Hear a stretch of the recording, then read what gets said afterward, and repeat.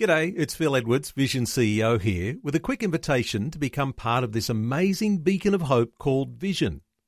Together we can put our love into action to help people of all kinds build or rebuild their lives on the truth of God. Please consider the part you can play during our upcoming Visionathon appeal, remembering that it's your support that makes Vision possible, including this podcast. Audio on demand from Vision Christian Media. Exploring faith and the future. Neil Johnson and Bible teacher Dr. Kameel Majdali. Have really enjoyed looking at Origins, the first book of the Bible, the book of Genesis, and looking through all of those different aspects of creation and the fall and the flood and the issues that came around the Table of Nations, the Tower of Babel. Let's talk about another one of those great personalities of the book of Genesis today. Kameel, what's so important about Abram? Well, as you rightly summarized, Neil, we've just covered the major events of Genesis: creation, the fall, the flood, Table of Nations, Tower of Babel. From chapter 11 or 12 onward to chapter 50, the focus and spotlight is on this guy called Abram. His name actually means Av-Ram, father or exalted father. Av is father, exalted or promoted father. He is born in southern Iraq, we think, in a place called Ur. Although not long ago I was in southern Turkey, and they have a place called Ur as well, and Urfa they call it, and they say this is the Ur that Abram's from. I really don't know. All we know is he comes from Ur of the Chaldees, so he is a Mesopotamian.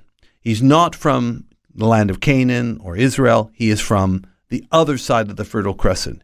He is born in a context of polytheism, the worship of many gods. He comes as an outstanding singular figure because Almighty God calls him out of Ur, and he listens. He actually obeys God. In many ways, Abram will be like another Noah. He's going to be used of God for redemption. And according to Hebrews 11, when God told him to go, he went in faith, even though he did not know where he was going. Why the story of Abraham is so vital? I believe the Bible is based on what happened to this man, and why the book of Genesis gives an amazing amount of coverage to this man's life and to that of his family. It's because God made a covenant with Abram. And this covenant is really the foundation of all world redemption. That word covenant, for some, is an unusual word. We have covenants that we might be able to point to in a legal sense today. Covenant in that Old Testament times meant what? It meant a binding agreement between two parties. If the terms of the covenant, this agreement, were kept, everybody wins. If they are violated, there are severe consequences. It's like a marriage. Marriage is a covenant. It's a binding agreement. If a marriage works, everybody wins. If a marriage fails, everybody suffers. Not just the couple and not just their children, not just the extended family. Even society suffers with added welfare payments and perhaps higher crime because of juvenile delinquency, and you name it. So there are consequences for better or for worse.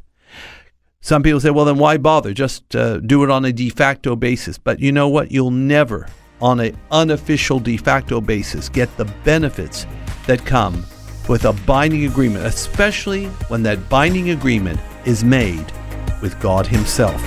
Faith and the Future with Neil Johnson and Dr. Kameel Majdali from Teach All Nations. For more from Dr. Majdali, including books and DVDs on prophecy, Bible commentaries, plus today's and other episodes of Faith and the Future, go to vision.org.au. Thanks for taking time to listen to this audio on demand from Vision Christian Media. To find out more about us, go to vision.org.au.